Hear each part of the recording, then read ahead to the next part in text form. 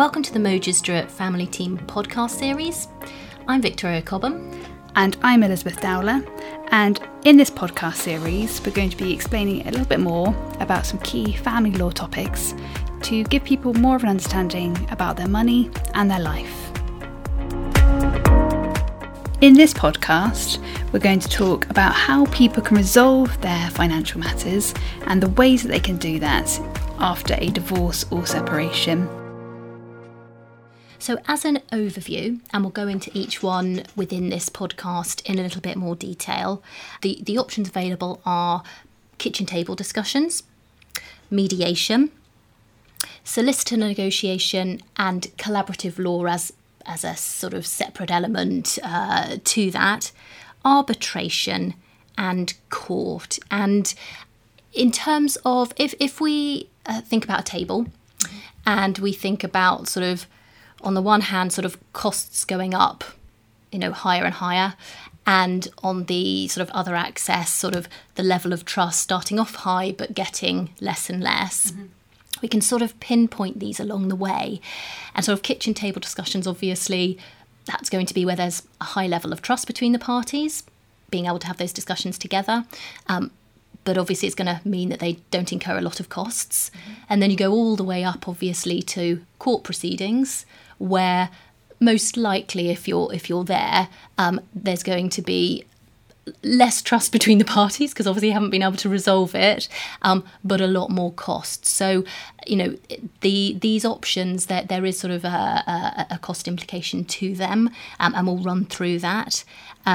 But also, not every option will be necessarily suitable for every individual, and we'll go on to why each option may not be suitable when we go through them in more detail. Okay, so let's talk through some of the options in more detail. So we've mentioned kind of kitchen table discussions. Can you talk me through that a little bit more?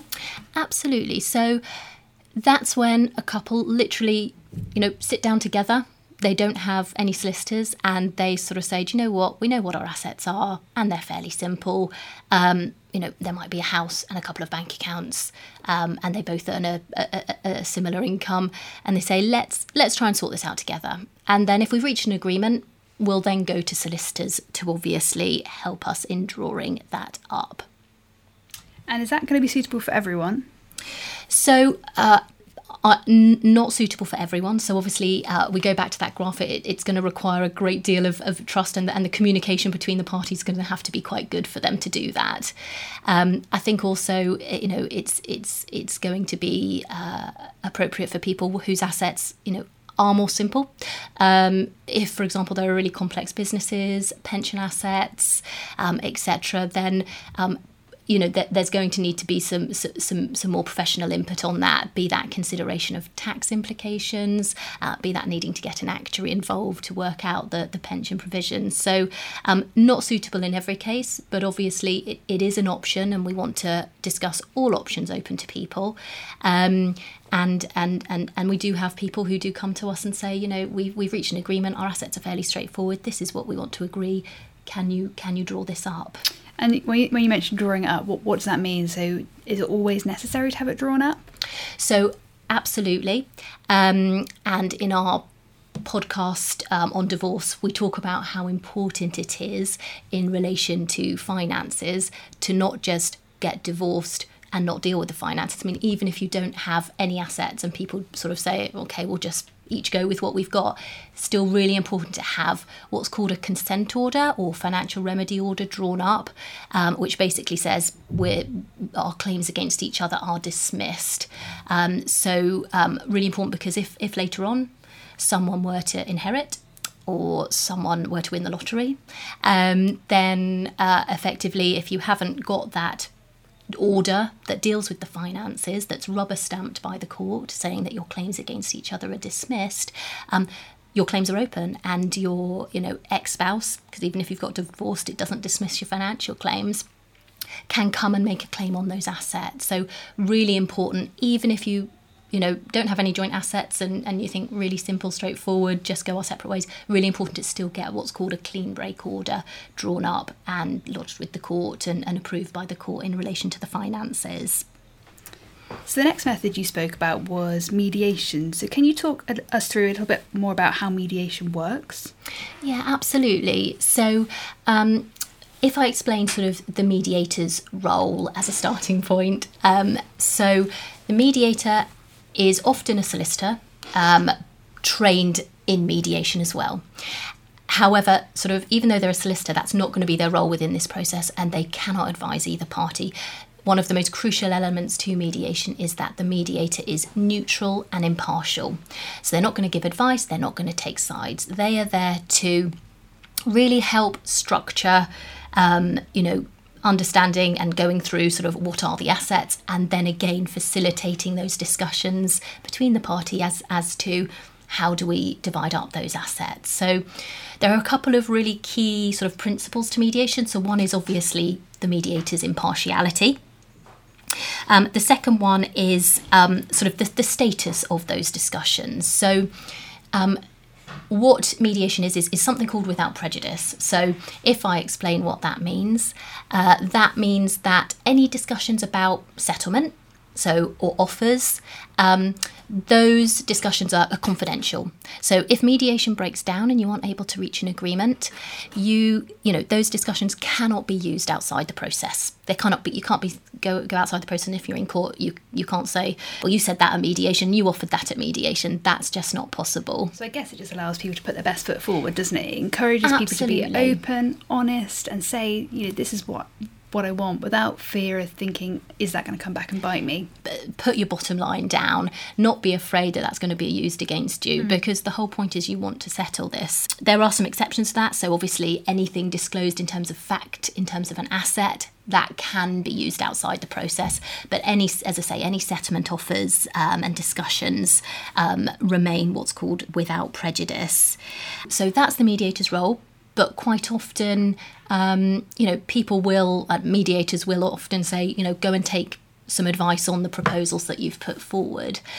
And that often quite works well for our clients, doesn't it? I think so. I think we were talking about trust earlier. I think sometimes people have got a lot of trust with their ex-partner, but they just need a little bit of help either understanding the finances or helping reach an agreement. And I think that's where mediation with the assistance of a solicitor can really help, because it allows you still to sit around a table and work things out. But you've also got that peace of mind that you've almost got someone in your corner helping you think about things, helping you think outside the box, perhaps coming up with questions that need to be asked, or thinking about deals that can be structured. So it can be quite a nice way of helping people do it in a very friendly and conciliatory way, but also making sure that you feel that you have really fully explored everything that needs to be discussed as well. Yeah, absolutely. And we've worked with several clients who, we have advised sort of before mediation, a session, after a mediation session, throughout that process. I've had clients who've actually broken out whilst they're mediating and called me because they've really reached quite a crucial point, but just want to have some legal advice. And, I think it's a really positive option for a lot of people. And what about once you've reached an agreement, what then happens? So once you've reached an agreement, that's not binding at any point. Again, the mediator will say, you seem to have reached a mutual set of proposals. Go away and take some advice on it. And what they'll prepare to help you do that are 2 documents usually. So one document is called an open financial statement. And that document is sort of usually a schedule of assets. So what are the assets that we have, the parties have disclosed within mediation? That's an open document, so it can be shown outside the mediation process and can be used. But then supplemental to that will be something called a memorandum of understanding. And that will contain your discussions about settlement and what you have both sort of mutually proposed as a way to resolve this. And that document is headed without prejudice. Again, we've used that term so that you can take it to your solicitors, take advice. 9 times out of 10, particularly with, we work with really proactive mediators and very good mediators, and we'll make referrals to really good mediators.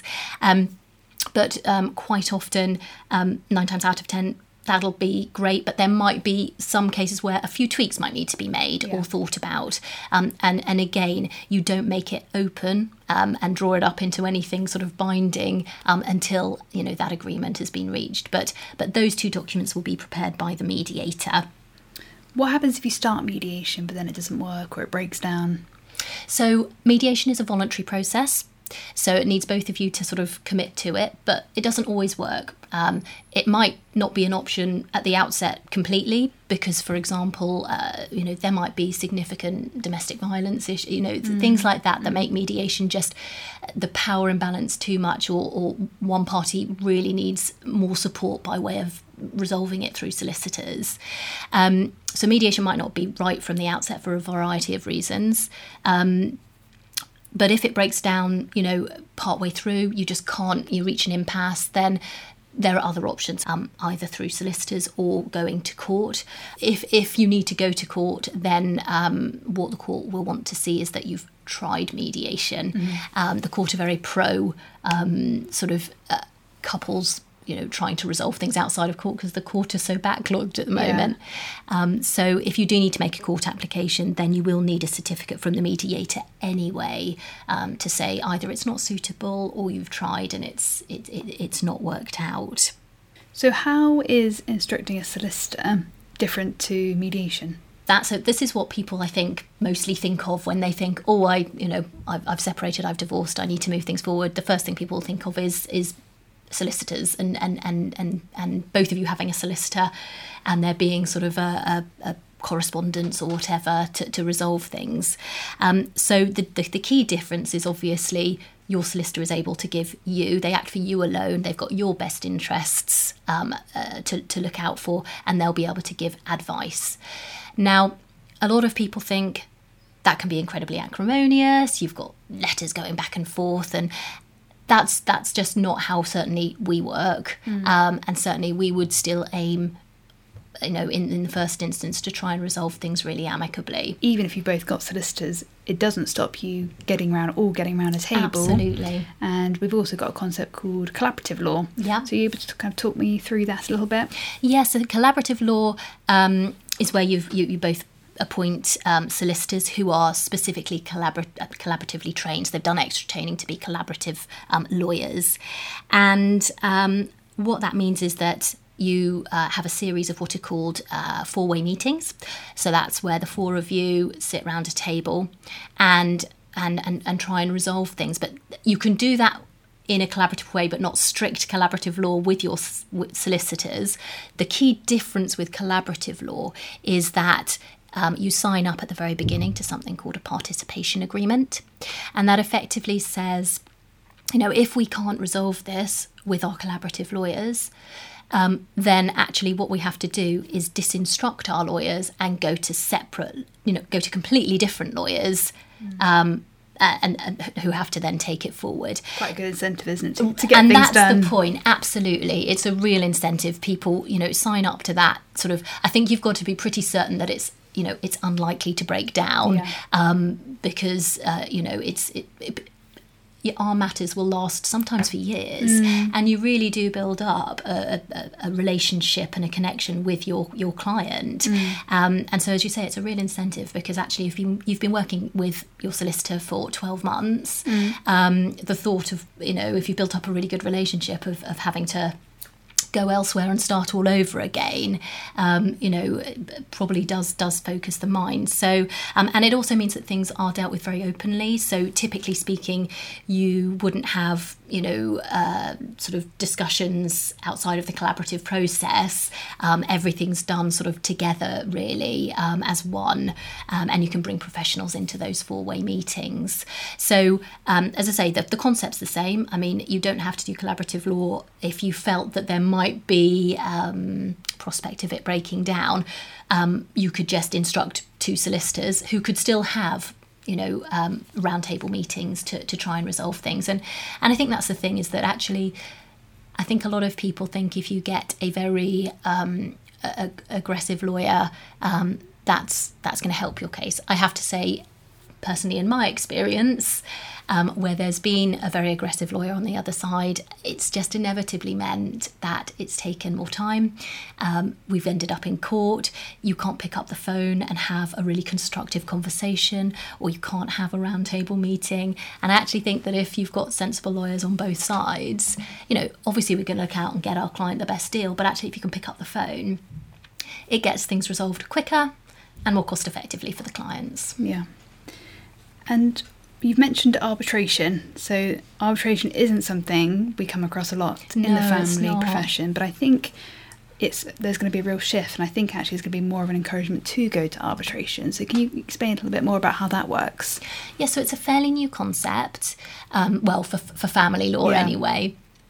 And it's effectively almost like private court proceedings.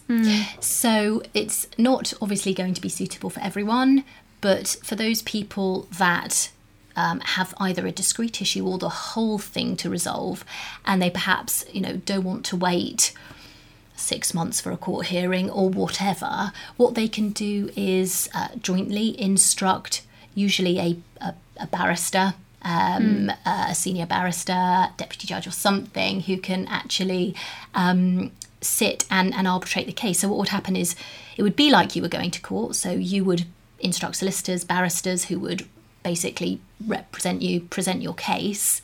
The arbitrator, who would be this other senior barrister who's obviously trained in arbitration, would hear those arguments and make a judgment, and that would be binding on you. But you wouldn't be in a courtroom. You would be perhaps at offices or somewhere where you've mutually agreed. There is an additional cost to that, because obviously if you go to court, you don't pay as such for the judge, whereas you would pay for the arbitrator. I guess it's a little bit like private healthcare, isn't it? You could Absolutely. you could be on a waiting list for the NHS for 12 months, or you could go off to a private doctor and be seen within a couple of days. And I guess it's a little bit like that, but it allows people the flexibility of time. Absolutely. For it to suit their needs. It can be outside of normal working hours and things like that. It's a much more flexible process, but as you say, it comes with a cost implication. But for some people, the cost versus time it's worth it for them. So I think it's certainly something that we may be working towards more as a profession, rather than waiting 12, 18 months for a court hearing. You could say, let's get this wrapped up in the next couple of months and get it done. Yeah, absolutely. So I guess the last thing we really need to talk through is the court process. So how would that work? So we can imagine maybe we've tried some of these other methods, they haven't worked, or we've had to issue a court application, or in some cases we needed to issue one urgently. So how does that work? So, if really you've reached, either if there's an urgency, and I think what we just need to say at this juncture is, I know we've been talking about the dispute resolution options in terms of finances, but just to explain, all of these dispute resolution options are open for any issue, so arising from a separation or divorce. So if for children matters, for example, mediation, kitchen table discussions, solicitors, collaborative, or court, all of these options are available for children issues as well as financial issues. But if we sort of go through the court process in terms of the finances, obviously you make a court application, and at that point you're in the court arena. There's a court timetable. It really is often the last resort, just because when we're talking about court proceedings, I'm afraid by their very nature, they are incredibly costly, and also, a lot of people think, oh right, let's go to court, let's get it done quickly. I'm afraid that's the absolute opposite. The courts are snarled up at the moment, and you are probably talking 12, 18 months before a final order is made, sometimes longer if there's expert reports. Some actuaries' reports, for example, can take 5-6 months to receive, and that's a discrete element, so it can be much longer as well. So it isn't the quick fix, but it's there as an option for people who really there is no other option for whatever reason. And in terms of the finances, there are generally we have a three-stage court hearing process. So we've got first court hearing, called a first appointment. That is sort of a timetabling exercise in the finances. So basically it's, okay, what do we need? What information do we need in order to progress this case? And it might be valuations of assets and things like that. But it's quite a short appointment, 30 minutes usually. Don't give evidence at that hearing. And as I say, it's really a case management hearing. And then we've got the second hearing. Yeah. Do you want to sort of explain that? Yeah, so the second hearing is called a financial dispute resolution appointment. And what that is almost the judge is sitting as a mediator. So he will see or hear both sides of the argument and will then give an opinion about what they think the case would settle at if it was to go to a final hearing. So what it is, it allows everyone to put their case forward and to have someone almost sense check both sides and say, this is where I think it will fall. And the idea behind that is to help people understand what the case is going to look like. They've had the opportunity to have their arguments explored, but also the idea behind this appointment is to stop the case from going any further. So it's an opportunity for people to settle. And it may well be that it's a settlement point in the middle, or it may well be that actually one party's case is a lot stronger and the other party needs to recognise that some of their points either aren't valid or aren't appropriate to be run in the case. So 9 times out of 10, the case will settle at this appointment and people are able to present to the court an agreement which will then be ratified by the court to make it legally binding. So it's a really good opportunity for everyone to really take stock of where they are. And I think another quite important point is the court will ask the parties to set out how much it's going to cost to get the case to a final hearing. And that can be quite sobering for many people because we're talking of tens of thousands of pounds. And if you're arguing over that amount of money, then it does help people think, actually, do we just need to draw a line here? Do we need to, rather than spend that money on the lawyers, do we need to come up with something practical in the middle? And that's really the idea behind this stage in the court process. If you can't settle that, then you go off to a final hearing. And that is usually quite an unpleasant process. It's very stressful for everyone. Potentially you have to give evidence against your ex-spouse or ex-partner. And at that point, the decision making is taken out of your hands. A judge will make a decision and that decision will be binding upon you. And it may be something that you don't like. And that can be really hard for people because, for someone to tell you how you're going to manage your life, how much money you're going to get from your house sale, how much, potentially income you have to pay to your ex-partner, that can be a real relinquishing of control. So ultimately we do try to avoid that at all costs, but sometimes it is necessary. And, I always say to my clients, court is an option of last resort, but it is necessary sometimes. Yeah, absolutely. And I think, we do strive to try and resolve things outside of court because at that point, like you say, it's quite binary. There's the court have a certain number of orders that they can make, and in the nicest way, they're not going to have the time or the option to come up with really creative solutions that bespokely meet the needs of the family. That's actually the beauty of trying to do this collaboratively or in a collaborative manner, with solicitors or, otherwise, but in another dispute resolution way, as well as the, usually the cost saving as well, yeah, and time. I will just sort of pick up on that. In terms of the court process, we've talked about how that works with the finances. We have done a separate podcast about children matters, and specifically if you were to make a court application in relation to children, that court process and how it works. So if that's something you're interested in, I know we've talked about finances in this podcast, but do refer to that podcast because it talks through the court process for the children in a lot of detail. So I think just to summarise what we've spoken about today, there is a whole range of different ways that you can resolve your finances. And I think what people need to recognise is you can start in one and realise that's not quite right for me, I need the next step up. Or alternatively, you can start on one process, say solicitor negotiation, and think, actually, no, you know what, we've got to a process where the trust has been built up, I know what the assets are, and I actually feel ready to either step back to having a kitchen table discussion or mediation. And I think it can be quite flexible, and I think it's about working out what's right for you and your family, and it's about finding a solicitor who can help you do that. Yeah, I agree. And what we quite often, would recommend whenever we get a new inquiry is come in for an initial consultation, because actually what we'll do is we'll talk you through your case, your family's individual needs, and actually, which option based on your specific circumstances might be right for you.